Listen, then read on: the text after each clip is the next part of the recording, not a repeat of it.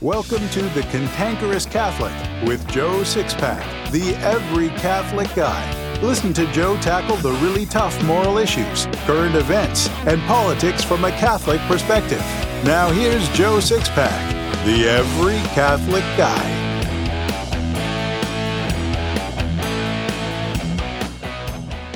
Hey there, Six-Packers, and welcome to The Cantankerous Catholic, episode number 7.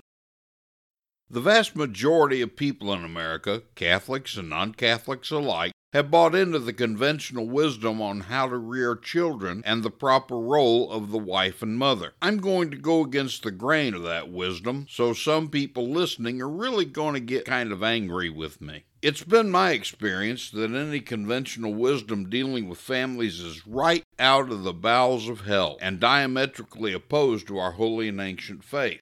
The reason conventional wisdom isn't compatible with Catholicism is because that conventional wisdom comes from the world and has an agenda that's a polar opposite of God's agenda. Yet we buy into it anyway because we've managed to allow God to be evicted from society and culture. In this episode, we're going to reject and ignore the conventional wisdom about how we should rear our kids and the role of wives and mothers. Instead, we're going to see what the church Jesus established had to say right after this. I've been sharing the faith with people for over 30 years. The Holy Spirit has used me to make hundreds of converts, and 84 of them are my adult godchildren. When the Holy Spirit works through us in a big way, He usually uses the talents given to us before we were even born. When we develop those talents for Him, we're often impelled to pass on to others what we've done and how we've done it for the greater glory of God. That's why I wrote the Lay Evangelist Handbook. You might say the Lay Evangelist Handbook was 30 years in the making, because in this book I share with you all the best that I've learned about how to share the faith with lapsed and non-Catholics, so you can bring your friends and family to the fullness of divinely revealed truth. The very first chapter gives you a thorough explanation of the things you need to do to maximize your effectiveness so you won't end up with egg on your face when trying to engage people. I explain the differences between the various types of lay evangelists and others you can learn from. I even talk about some statistics that should help give you a real sense of urgency for sharing the faith. Then I get to the step-by-step process for sharing the faith. I give a full presentation of the exact text I've used and refined for 30 years. I tell you what to do, what to say, and how to do and say it, while leaving room for you to work in your own personality and make these techniques your own. There's no other book like this on the market. So get your print or ebook copy of the Lay Evangelist Handbook today. It's available in print on cantankerouscatholic.com or in print and ebook on Amazon and Barnes & Noble.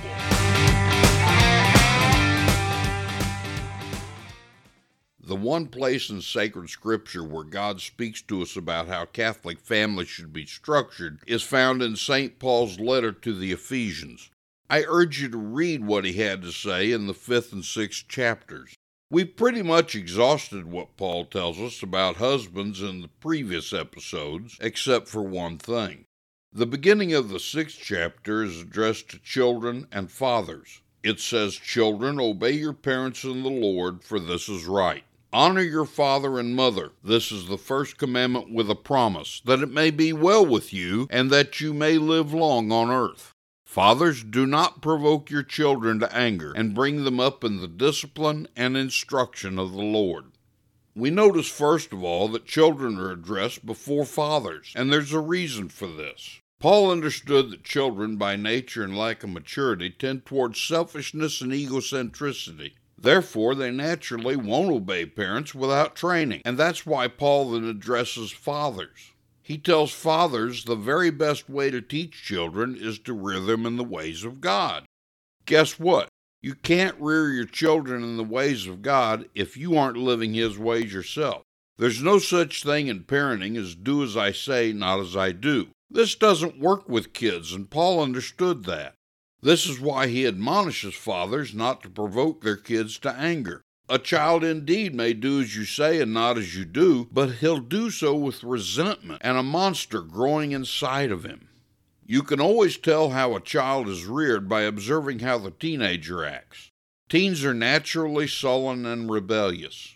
Changing and raging hormones have a tendency to do that to teens. Still, have you ever noticed that some teens are publicly well-behaved and very respectful of those around them, particularly adults, while other teens make you feel like giving them a little baseball bat therapy? The teens needing baseball bat therapy have been reared with the do as I say, not as I do mentality on the parents' part. No matter what teens are taught growing up, they behave as if they were never taught a thing when the parents, especially dads, teach one thing but do another by example. And rearing children that way provokes them to anger. That's why you're sometimes tempted to think that no jury in the land would convict you if, well, you get the picture. Children reared in this way don't bode well as adults. They have skewed or bad relationships with others, marriages that usually end in divorce if they bother marrying at all, and their own offspring are most assuredly going to be worse than they were.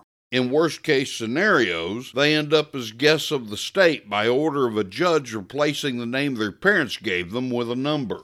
Speaking of that worst-case scenario, over 90% of people in prison come from single-parent families where the father wasn't anywhere around except on a part-time basis.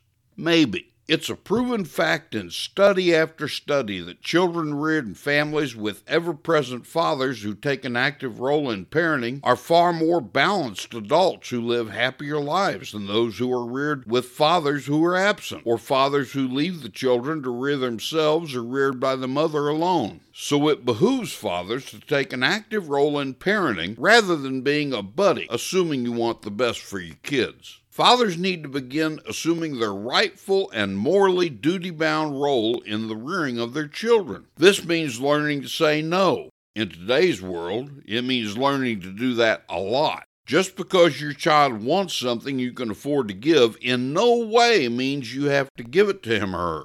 For example, more and more parents are giving their children smartphones. Yeah, I know the argument for a child having his own cell phone, and I actually agree. Public phones are a thing of the past, and you want your kids to be able to get in touch with you if the need arises. I get that. But smartphones? What's wrong with a plain flip phone? The problem with smartphones is that a parent can't monitor what the child's doing with that phone. Pre-adolescent viewing of pornography has reached epidemic proportions across the country, let alone the adolescent abuse of pornography. You might say, hey, my kid wouldn't do that. Really? How do you know? Just the other day I read an article about a 10-year-old boy whose parents said the very same thing, yet the little boy was charged with the sexual abuse of his pre-adolescent cousins. This is what happens when children aren't supervised in their activities, and it's impossible to supervise the use of a smartphone.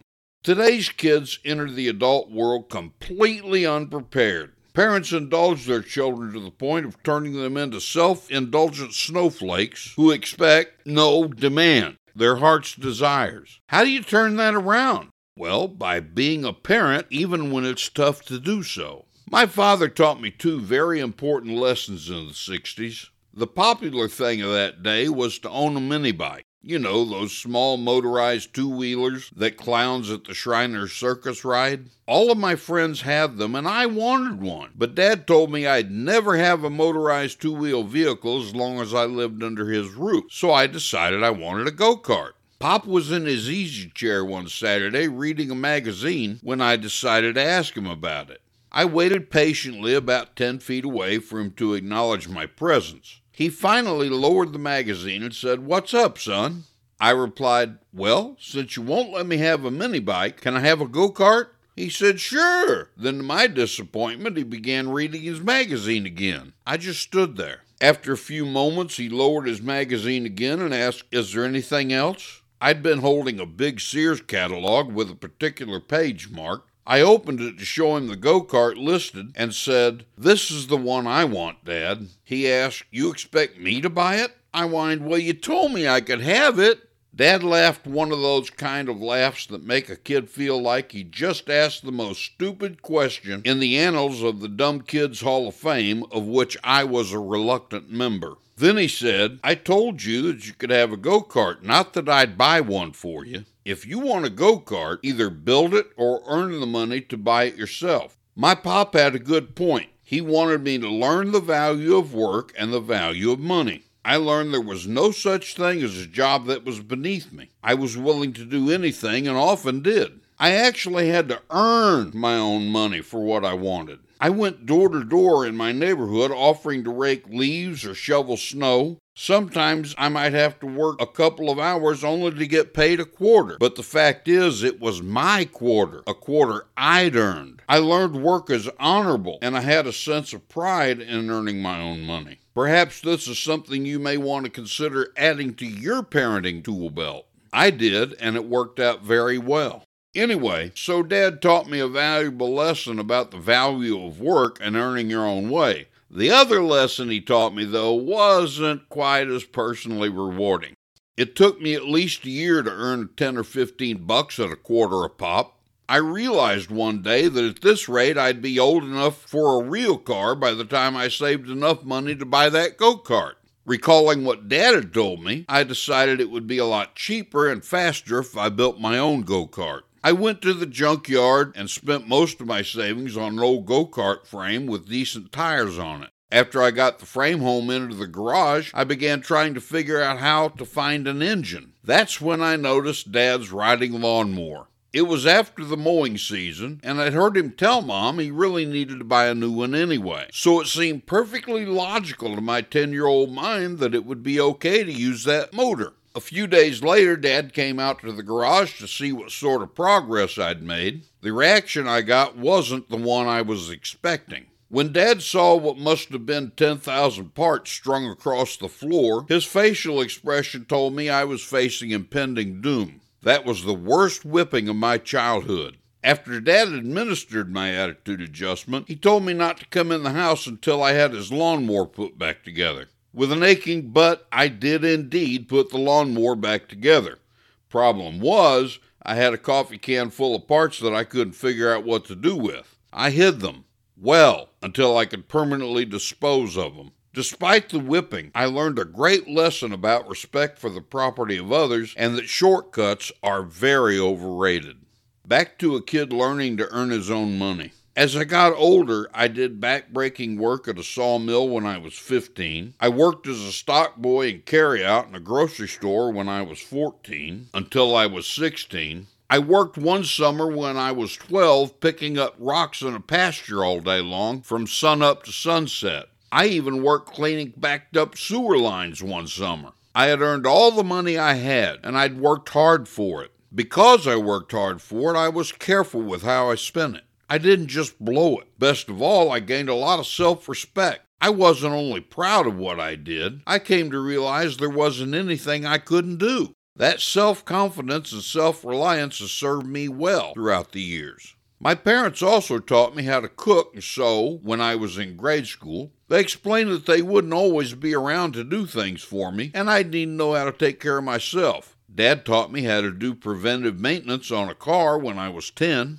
He taught me to work on cars when I was 16. The point is, no matter what might come along in life, thanks to my parents, I either knew how to address the problem or I knew I could figure out anything I didn't already know. Your children can achieve that self-confidence and self-reliance too, but you have to be a dad that knows how to say no. Do your kids a favor. Make them work. Quit just handing your kids money. Don't give them every little thing they want. Put a halt to allowances now. Your kids won't like it right now, as I can tell you from experience, but one day they'll thank you, as I can also tell you from experience.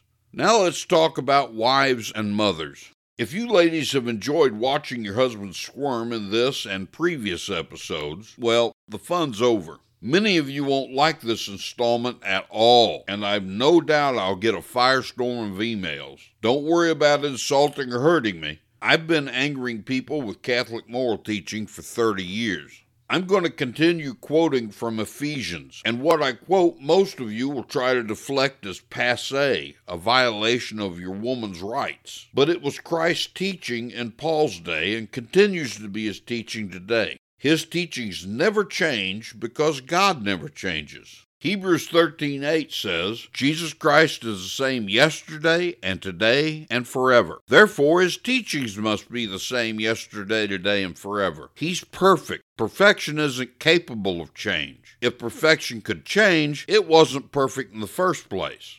Now we're going to discuss the proper role of the wife. What I say here is a teaching of the church you won't hear anywhere else these days, but it's still the constant magisterial teaching of the Catholic Church. It's been Christ's teaching for 2,000 years. In Ephesians 5:22-24 we read, Wives, be subject to your husbands as to the Lord. For the husband is the head of the wife, as Christ is the head of the church, his body, and is himself its Savior. As the church is subject to Christ, so let wives also be subject in everything to their husbands. Wow, I can hear the weeping and gnashing of teeth now. Before you get yourselves too bent out of shape, though, hear what I say to see how this is balanced out. This admonition from Paul, first of all, presupposes that the husband is living the way Christ wants him to live, as taught by the church. However, even if the husband isn't living as God demands, this admonition still applies. The way I wrote it in Secrets of the Catholic Faith is, a wife's special duties are to agree with her husband in everything that is not sinful, and to be loving, devoted, and generously dedicated to her children and the care of her home. What this means is, a wife must agree with her husband in all that is not sinful, but this applies to family and spiritual matters, especially the latter, not the color of drapes in the living room or what peas to buy at the supermarket. For a little added perspective, consider this. A priest is subject to his bishop. A deacon is subject to both his bishop and the priest to whom he's assigned. A member of a religious order is subject to his or her religious superior. In all three cases, the respective person mentioned takes a vow of obedience. Asking God to be a witness to the truthfulness of what is being vowed, traditional wedding vows for a woman are to love, honor, and obey her husband. You may say that you didn't have obey included in your vows. Not having it specifically included in your vows in no way excludes you from the obligation to obey it in all that isn't sinful, because it's God's teaching and your baptismal vows obligate you to believe everything the Holy Catholic Church teaches. The situation in modern society that causes people to reject this teaching is that we all, to some extent, have bought into the radical feminist ideology that women are equal to or better than men. This is an ideology straight from the bowels of hell. This ideology has essentially emasculated modern men, which in large part explains why men have abdicated their rightful role as head of the family. Men, before you get too giddy about the idea of your wives being subject to you, Paul has more to say to you about this. While subordination of the wife comes from the fact of creation in Genesis 2:21 and 22, immediately after telling women they are subject to their husbands, Paul goes on to tell men that they are to love their wives as their own bodies in Ephesians 5:28, because a man who loves his wife loves himself. Modern society thinks this teaching is passé, as I said at the beginning of this episode. Our rejection of this very most basic family principle, though, has allowed every other deterioration of all things family. For example, selfishness in not having children and in disobedience to God's very first command to be fruitful and multiply in Genesis 1:28 couldn't be possible if this most basic principle were observed. Since the belief that a man is the head of the family, with all that it implies, causes a man to have a deeply caring mindset regarding the good of his family, children are reared to be respectful and well-disciplined, the allurements of the world take a backseat to a closely knit bond in the nuclear unit, and the materialism so prevalent in society becomes non-existent within the family. Our Lady of Fatima told us that the last great spiritual battle would be for the family. The reason for that is obvious. Destroy the family and all of society is doomed. Society absolutely cannot exist without families. Is the family under attack today? same-sex marriage, transgenderism, premarital sex, practical and actual atheism, divorce, contraception, and cohabitation absent of marital commitment are all working in tandem to destroy the family at an alarming rate. But there's an answer to this problem. So here's a call to action for you. Men, it's time to make up your minds to obey God in all things, as taught through the magisterial teaching of the church Christ established, and assume your rightful responsibilities as head of your families. Ladies, it's time for you to renounce vanity and pride, learning to submit yourselves to the spiritual and temporal leadership of your husbands as God intends. There's a great deal of effort implied by these two calls to action, but if you'll humble yourselves and acknowledge God as the highest priority in your lives, everything else will fall into place. Oh yeah, that includes actually establishing a real relationship with Jesus by growing into a real prayer life, which we'll cover in future episodes if you tell me that's what you want. As I said at the beginning of this episode, I fully expect a firestorm of feedback from listeners. Believe me, your feedback is most welcome. You're cordially invited to engage in a friendly and respectful debate on these issues by going to cantankerouscatholic.com or joe6packanswers.com. I'll usually get back to you within a matter of hours. What do Billy D. Williams, the celebrated American artist Norman Rockwell, and famed comedian Jimmy Durante have to do with one man's journey from conservative Judaism to the cross? Everything. Marty Barrick has lived one of the most fascinating conversion journeys ever told.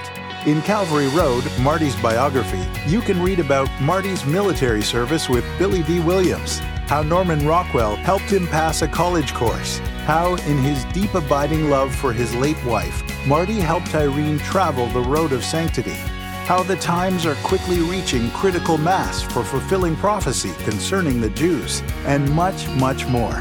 Get your copy of Calvary Road by Marty Barrick today, in print or ebook on Amazon, Apple Books, Barnes & Noble, and Kobo.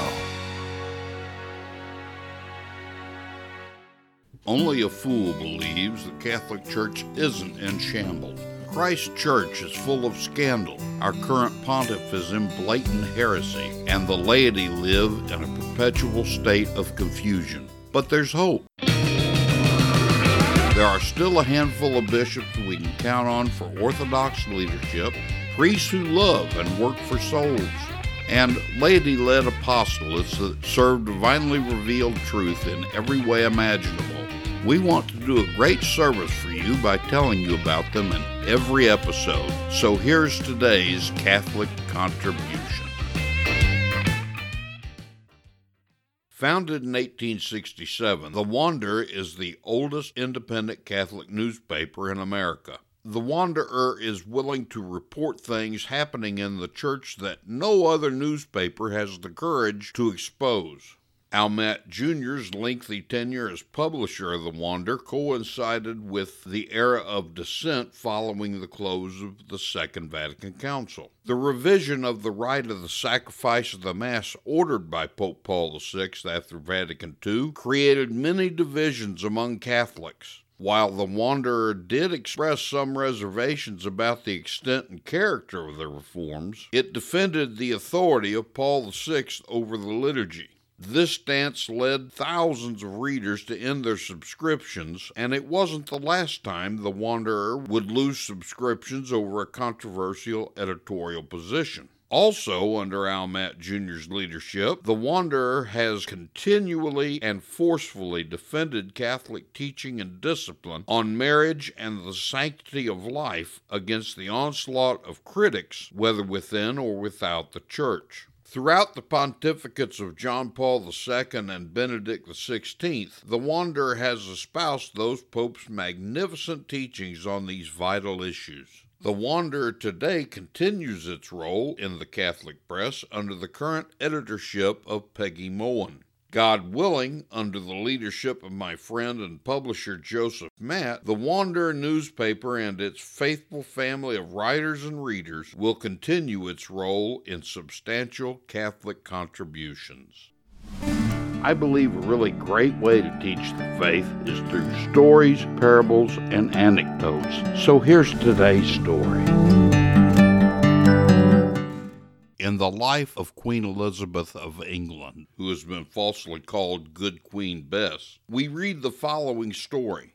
While out on a hunting trip one day, her party came upon a venerable old farmer working in his field. She soon discovered that the old gentleman was a fervent Catholic, faithful to the old religion. At once the queen tried tactfully to win him over to the religion of her father, King Henry VIII. The old farmer listened attentively as she spoke, even nodding his head and smiling occasionally. And as she continued to speak, he thoughtfully stroked his rather full and impressive beard. The queen concluded by asking him, "Well, will you make up your mind to join us?" The old man slowly shook his head from side to side, grasped his beard firmly in his right hand, and exclaimed, "How can I join a religion that is younger than my own gray beard? Compared to the Catholic Church, all other Christian sects are young. None of them goes back to the time of Christ." Well did that farmer know that his church was 1,500 years older than the Anglican or any other church. The Catholic Church is apostolic because she holds the teachings and traditions of the apostles. I'll see you next time, Six-Packers. And remember, comfort and conviction don't live on the same block. This has been The Cantankerous Catholic with Joe Sixpack, the Every Catholic Guy. Thanks for subscribing, and be sure to visit cantankerouscatholic.com to get your free copy of Joe's popular book, The Best of What We Believe, Why We Believe It.